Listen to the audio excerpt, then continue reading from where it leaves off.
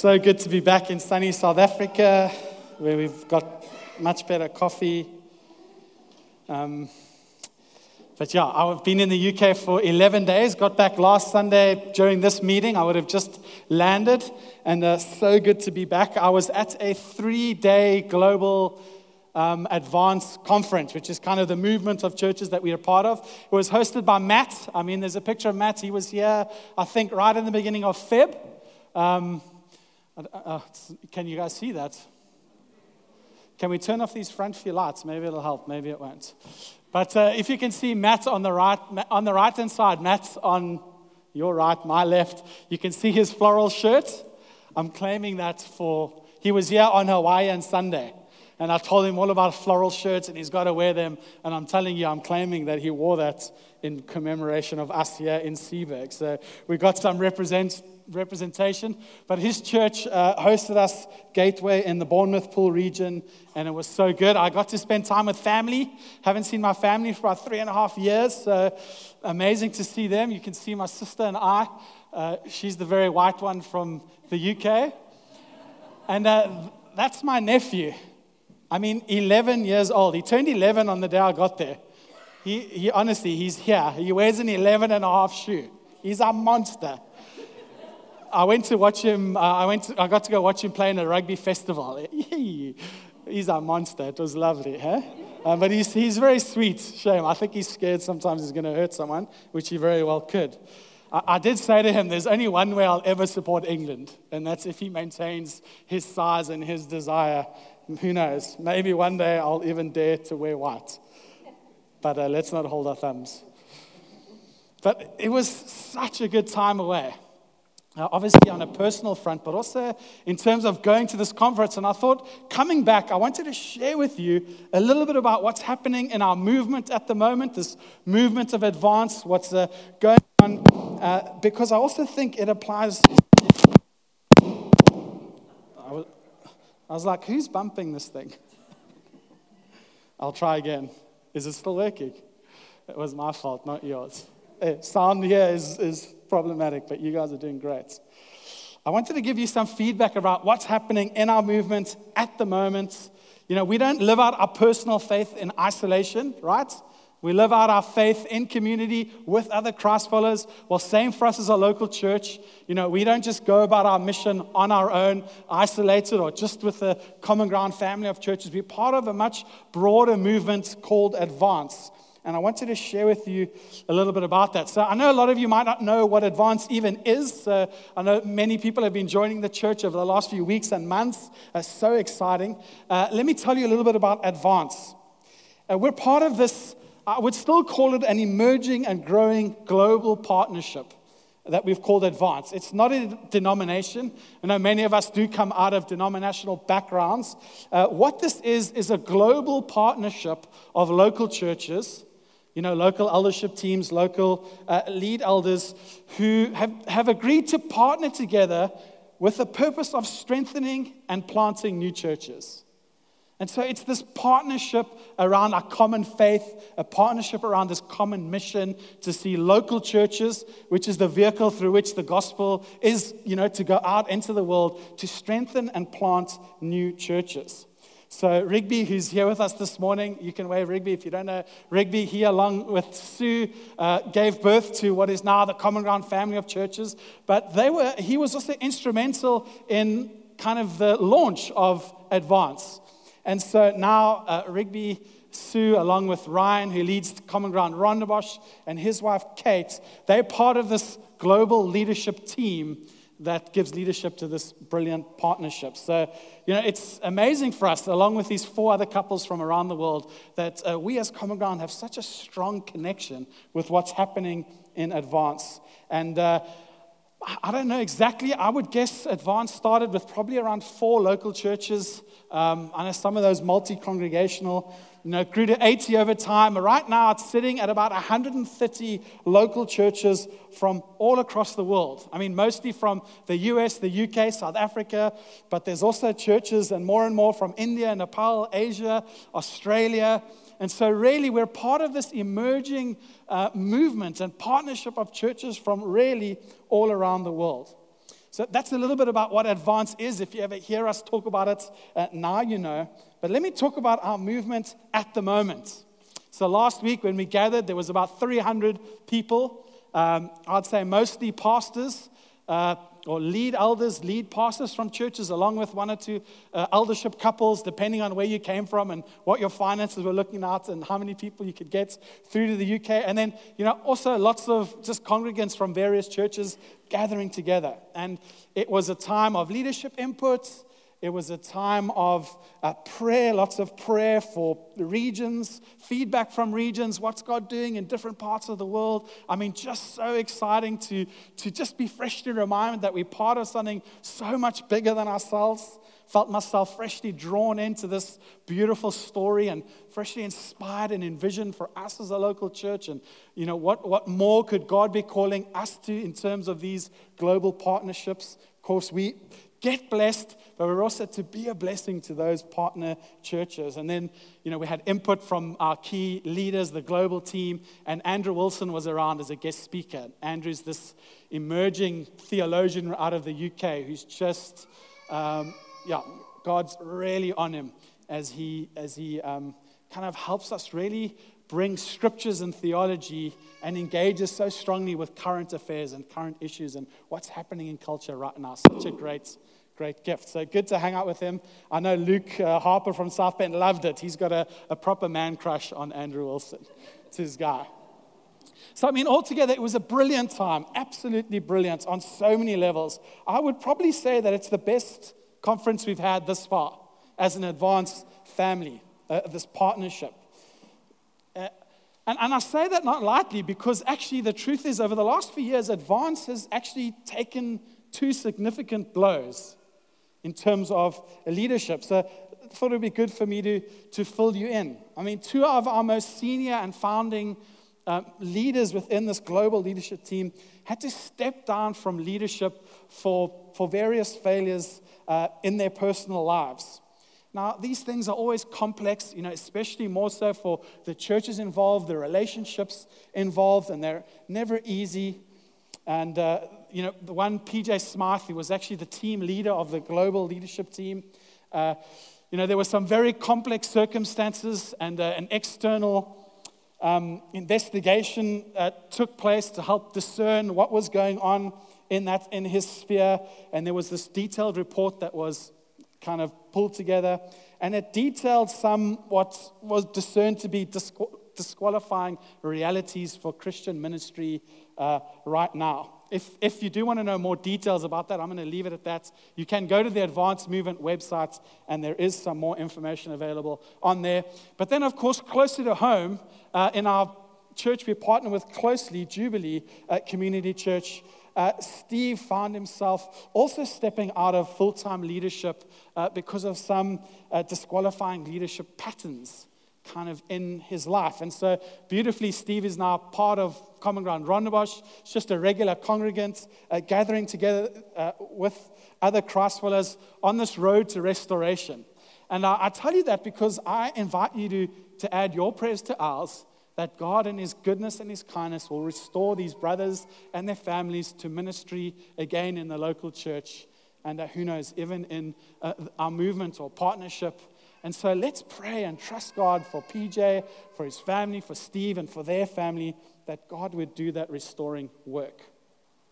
So what it meant for us as a movement that as we came together, is that there was some introspection.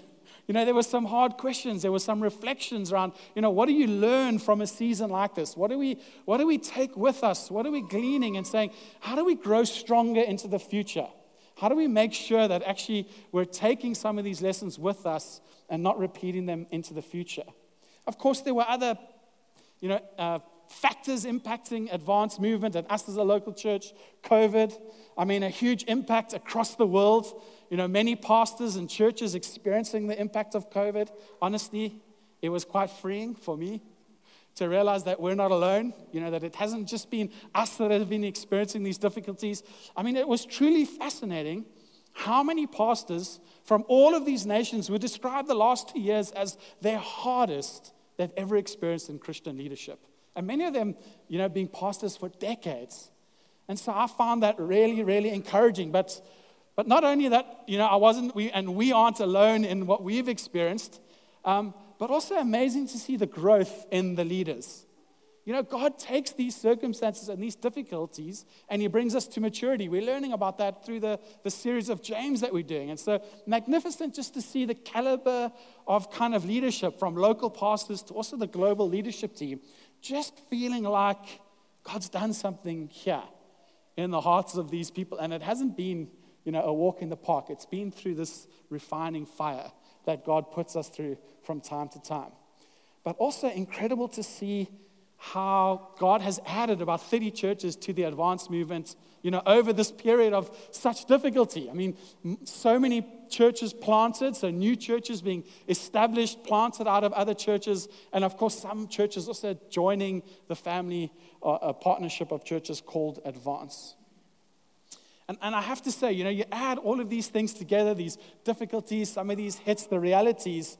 I think our global leadership team really read the moment absolutely brilliantly and right.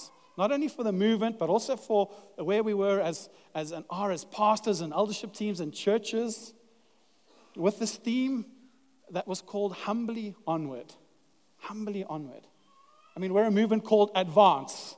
We're about strengthening and planting churches, taking ground, getting on with the mission. You read Acts and we say, God, do it again. Do it again, God. Let there be an explosion of local churches. And so we want to keep moving onward. But man, there's this beautiful, beautiful humility that's come upon our movements. And that actually in reflection has come upon us, even us as a local church, certainly us as an eldership team. I mean, if I think about us as Common Ground Constantiaberg, there's so much where we can relate actually to the movement. We've had a lot of challenges, certainly different, but the encouragements were there nonetheless. Sorry, I'm desperate for some water. I'm starting to struggle.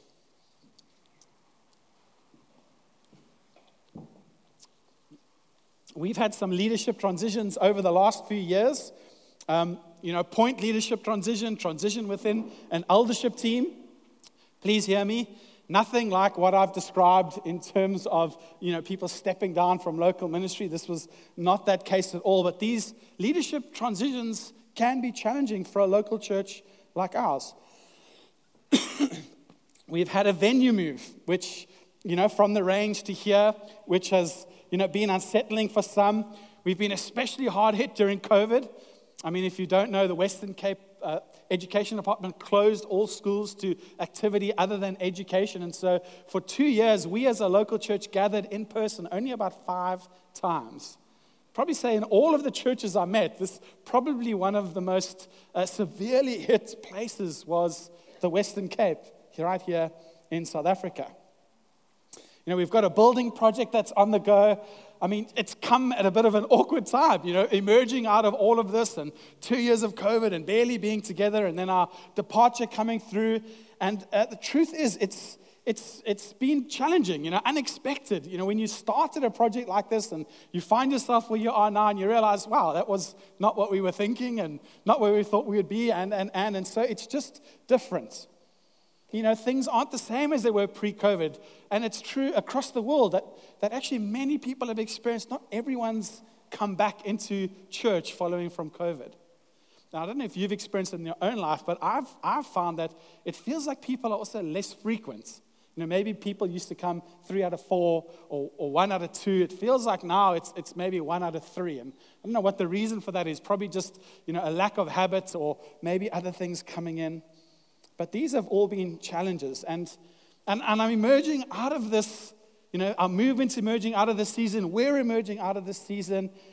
And I want to say we're emerging, joining with our brothers and sisters across the Advance movement and joyfully marching humbly onward, trusting and sensing from God a real move of blessing, a move of His Spirit, a move of humility, a move of deepening our trust and dependency on God, trusting Him for greater and greater things.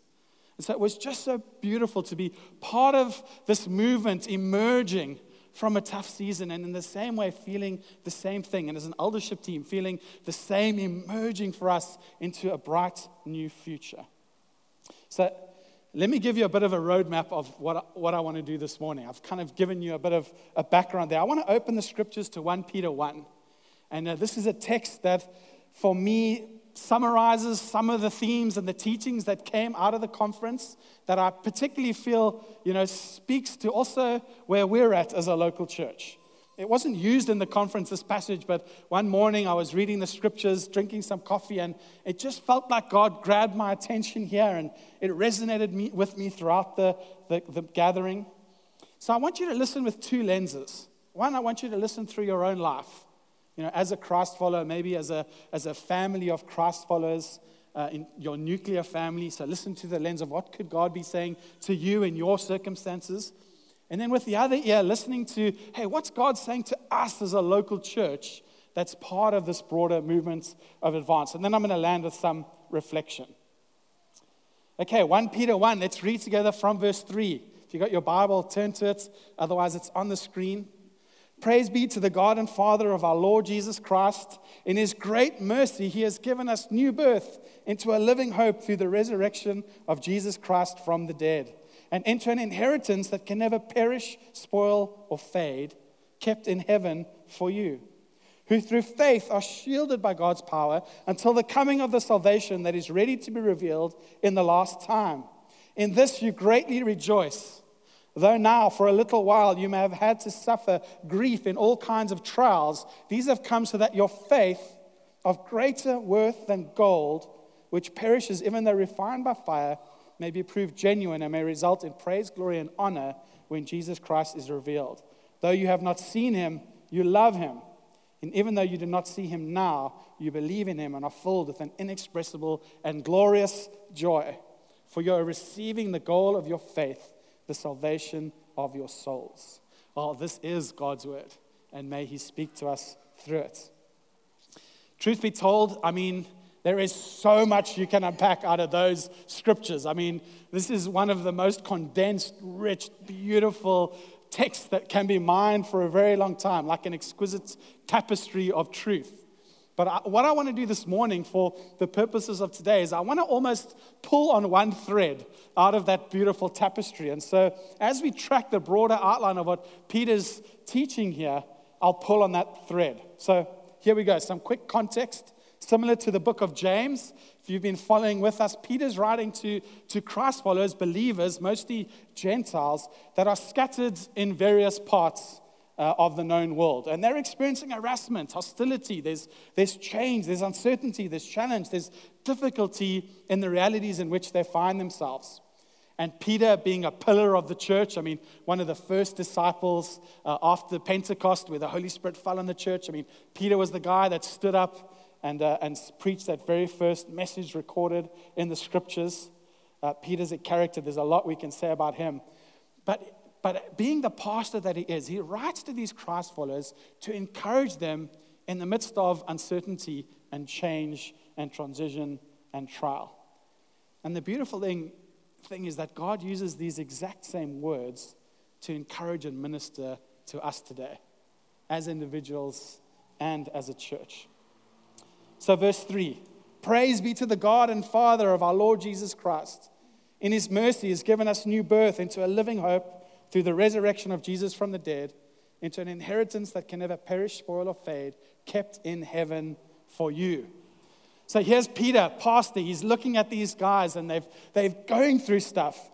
And he wants to make sure that as he encourages them, that they're starting in the right place. It's like Peter's saying, hey, if we want to navigate through the challenges of life, if you want to navigate through the challenges of your life, you have to make sure that you're calibrated to the true north, that you're finding your place and your positioning in God himself. This is the right place to start living. So he directs their focus off whatever their immediate complexities are, or trials, or difficulties, or changes. And he says, let's take our eyes off those things for a moment and put them in the better place, right there onto our Heavenly Father. And really, that is part of the privilege of being a Christ follower. is that we have a Father in heaven. We have a true north. We have someone who can be an anchor for our lives, an anchor for our souls, our hearts. And so Peter reminds them of 4 great truths that we find when we look to God in the midst of difficulty. It's been true for the movement, it's true for our church, it's true for your life. Firstly, Peter talks about salvation as new birth. Takes them back to the conversation Jesus had with Zacchaeus. I mean, Peter was probably there at the time. He might have even have overheard the whole thing. And Peter reminds them that salvation is all about what God does for us. I mean, what role did you have to play in your birth? Nothing, right? I mean, except maybe to be human, which wasn't really because of your efforts either. Salvation is a gift from God. It's God acting upon us. It's doing something that we could never do for ourselves. We don't contribute to our salvation except maybe contributing our sin. So he reminds them of that, this great gift. Then secondly, he reminds them that we're saved into a living hope. That Christ follower, you're not only saved, you're saved into a living hope. In other words, Jesus Christ was raised from the dead by the power of God. And we now have access not only to his teachings. We're not just left with the teachings of Jesus and his precepts and his principles and we are invited into a relationship with the teacher. That through the Spirit of God, we can engage him in a dynamic, living relationship of hope. That actually the Spirit is at work in our lives as Christ followers, that the Spirit is helping us experience the love of God, convicting us, encouraging us, speaking to us, making Scripture come alive to us. Thirdly, he says, you're saved into an inheritance. So the right place to start. Remember this great salvation that's all God's doing. That it's a living hope. And that there's this inheritance that can never spoil, perish, or fade.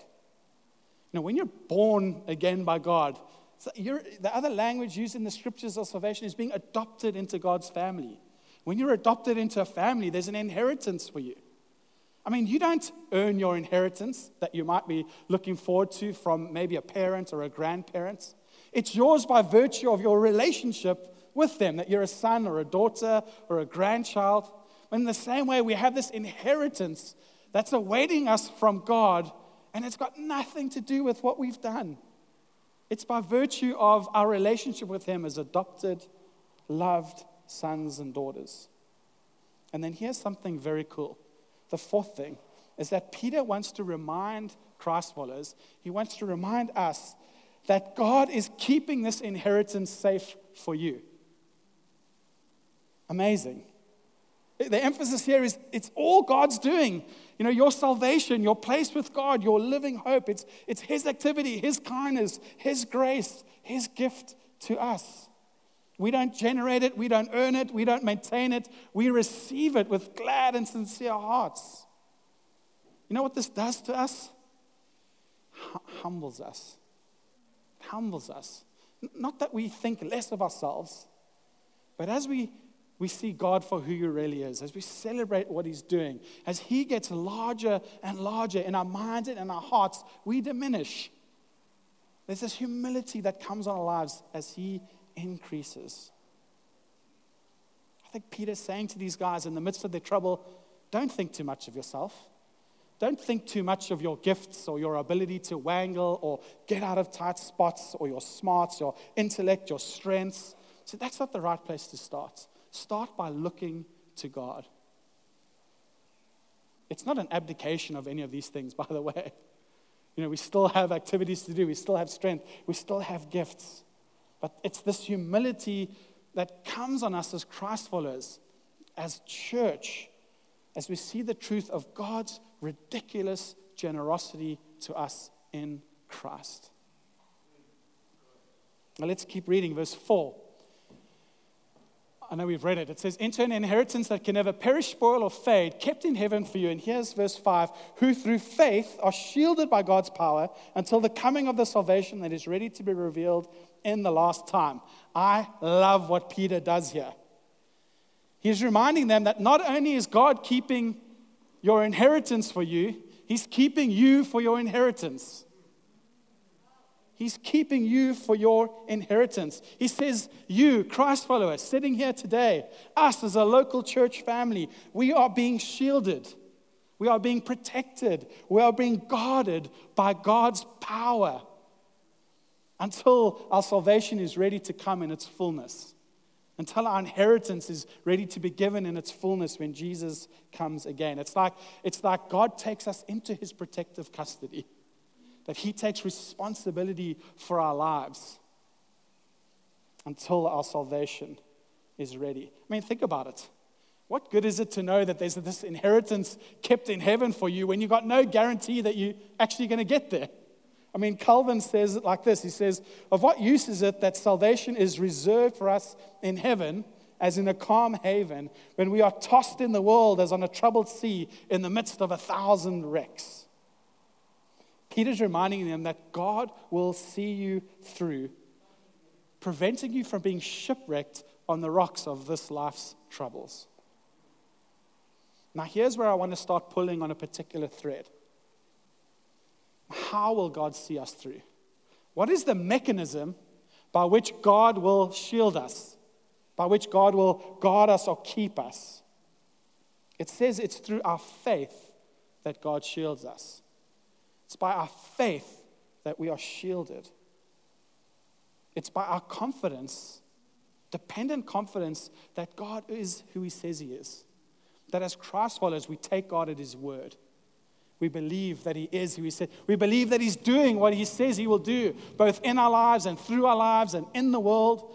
And as we believe that with ever-increasing measure, and as we make decisions and cast our hopes and our dependence on who he is and what he's doing, that he keeps us.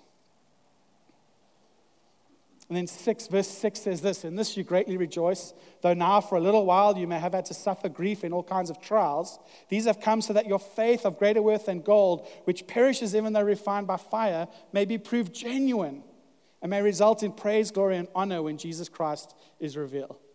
He's saying to them, now that you've started in the right place, wherever you find yourself in life, wherever we find ourselves, now that we've started in the right place, we can rejoice even in the griefs and trials that we experience as people, even as local churches.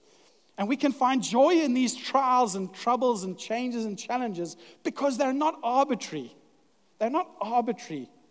You know, God doesn't cause these troubles, but God knows that these troubles come our way because we live in a world marred and scarred and cursed by sin. But God never wastes these challenges and trials. He uses them to purify and strengthen our faith. Now, I hope you can connect the dots. We know that it's the gift, God's gift of faith that he gives us by which he keeps us. The measure of our faith is what keeps us shielded by God's power. At the same time, God is at work strengthening and purifying our faith. What a good Father.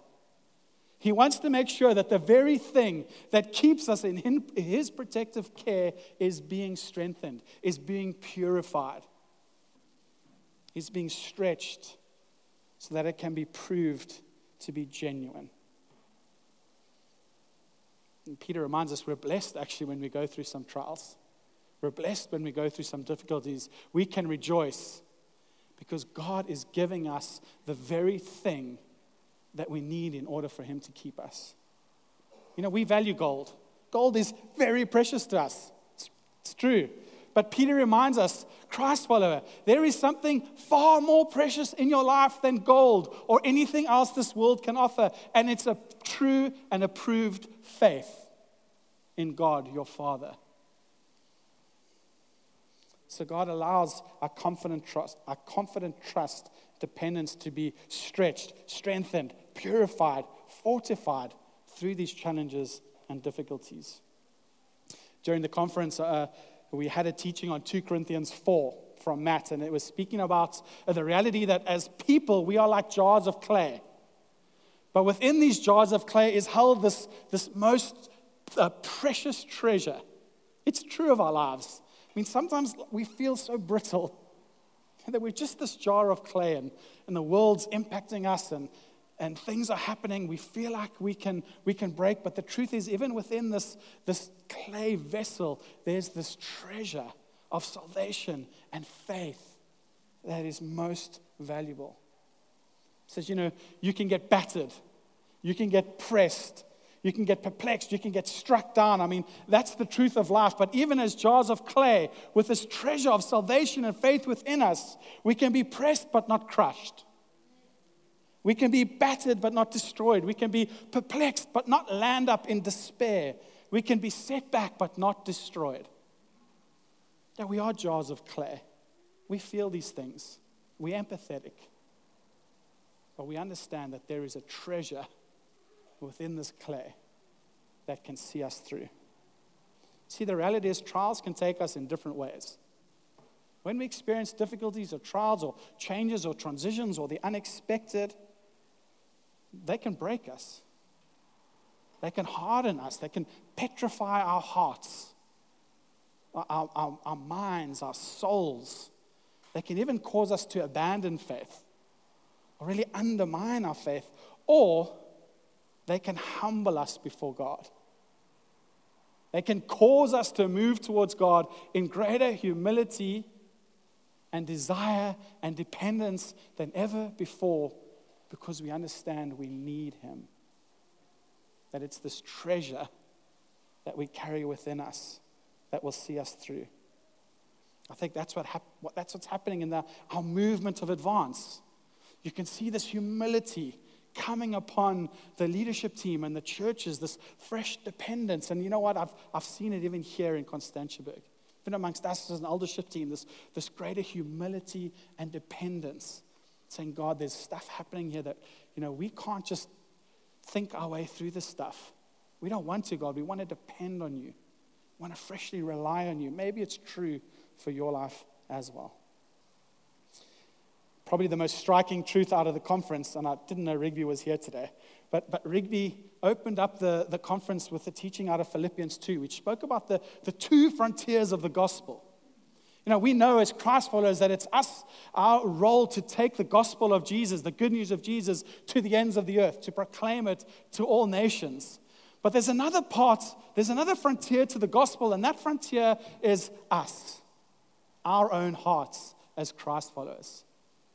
That as Christ followers, we need to make sure we don't neglect the gospel going to the ends of the earth, but we also don't neglect the gospel, the truth of Jesus, penetrating our own hearts with ever increasing humility and transformation.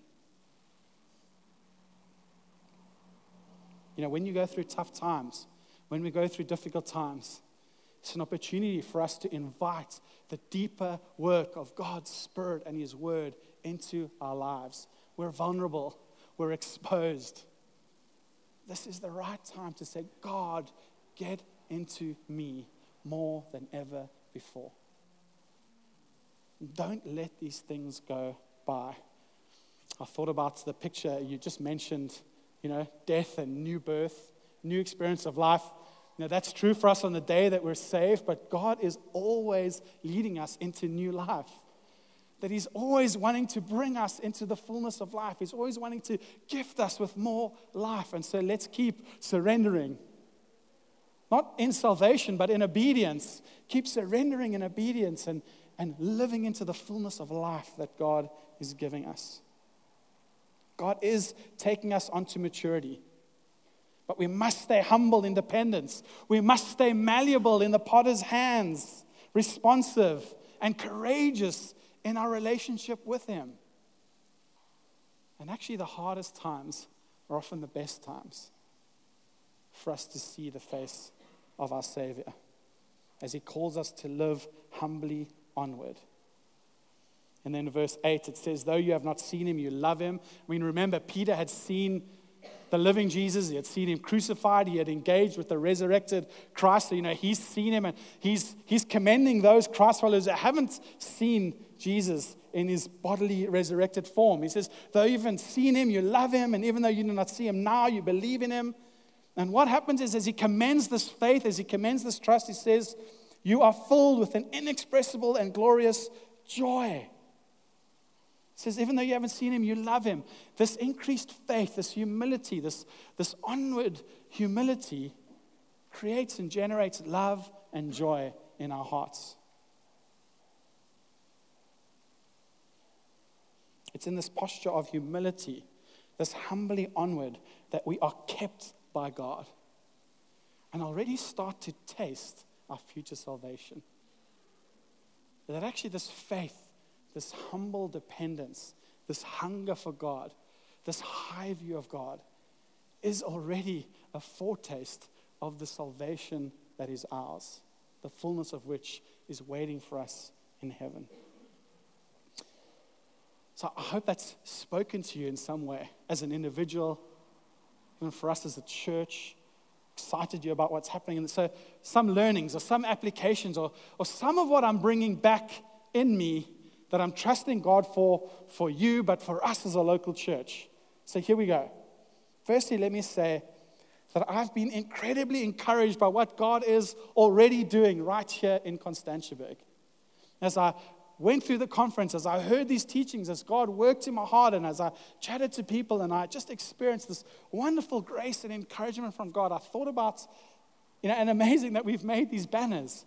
Philippians 1:6, it starts, be confident in this, he who began a good work in you will carry it on to completion until the day of Christ. We've put these banners up to remind us these are the words that God's spoken to us this year. And here's this high view of God. This confidence that God started it, God will finish it. Don't depend on yourself, depend on him. And then John 15, remain in the vine. We live our life sometimes like we're the vine, we're branches. We connect ourselves to the vine that is Jesus Christ, to the life of God that we so desperately need to see us through. And then how appropriate that we're in James in this season in the life of the church. And there's the key verse for me out of the whole book of James. Let perseverance finish its work so that you may be mature and complete, not lacking anything. It's like God's been calling us humbly onward, freshly seeing him, freshly living in him, freshly trusting his transformation in our lives in the midst of what's been a tumultuous few years. Wonderful. So encouraging. I was reminded, secondly, and I bring this back with me into the life of the church, that we are not alone. That's true for you, Christ follower. You are not alone in your life. You're surrounded by family. But we as a church are not alone.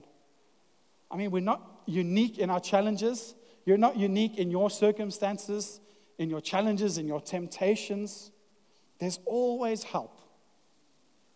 God is the God who always surrounds us with help.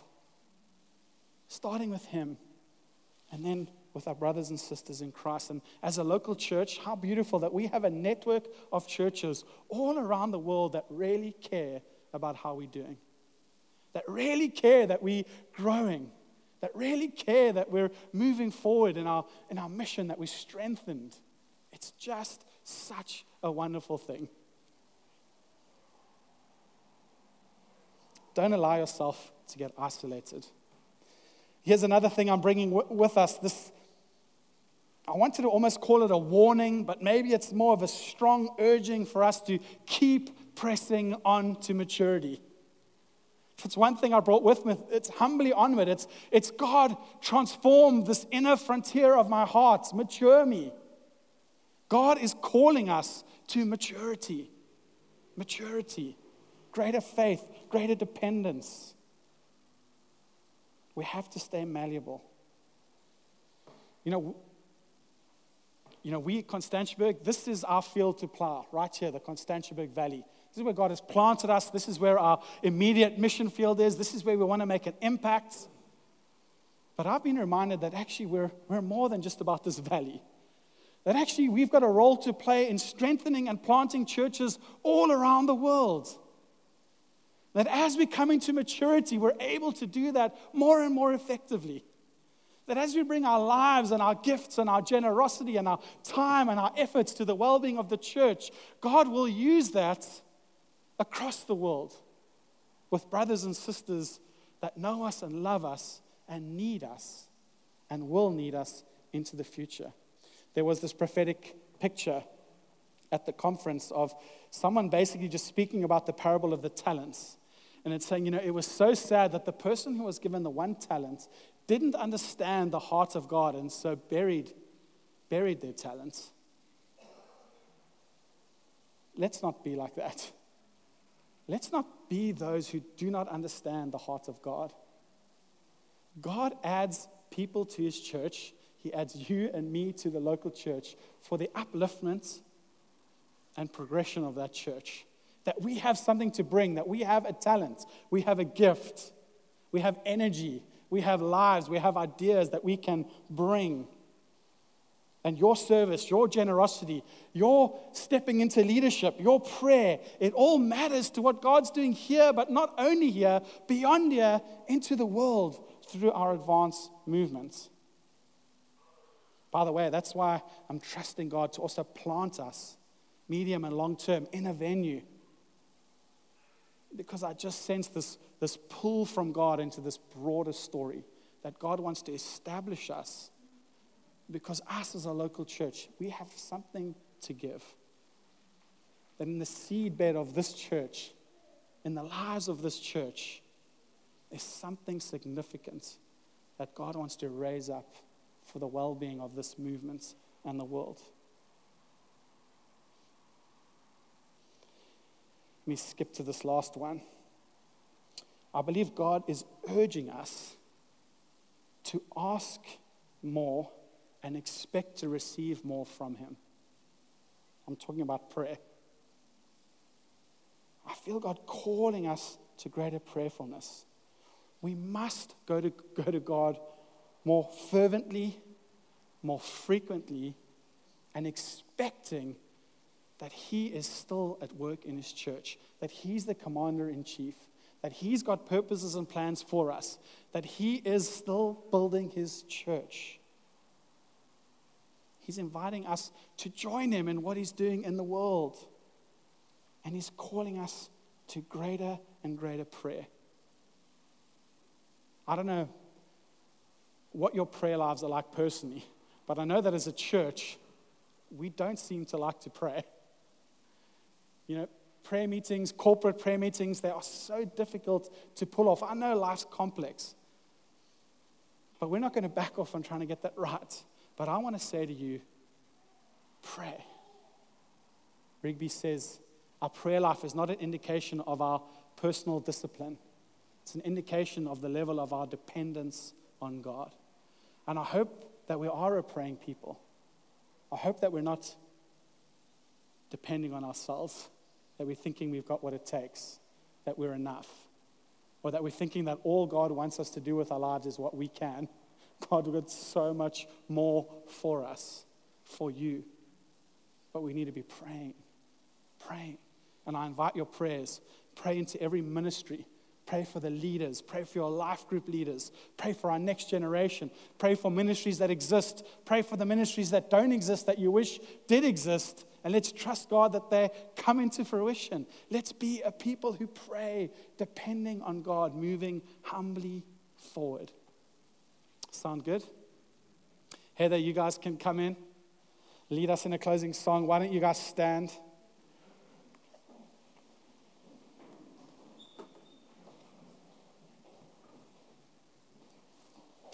Let me pray for us.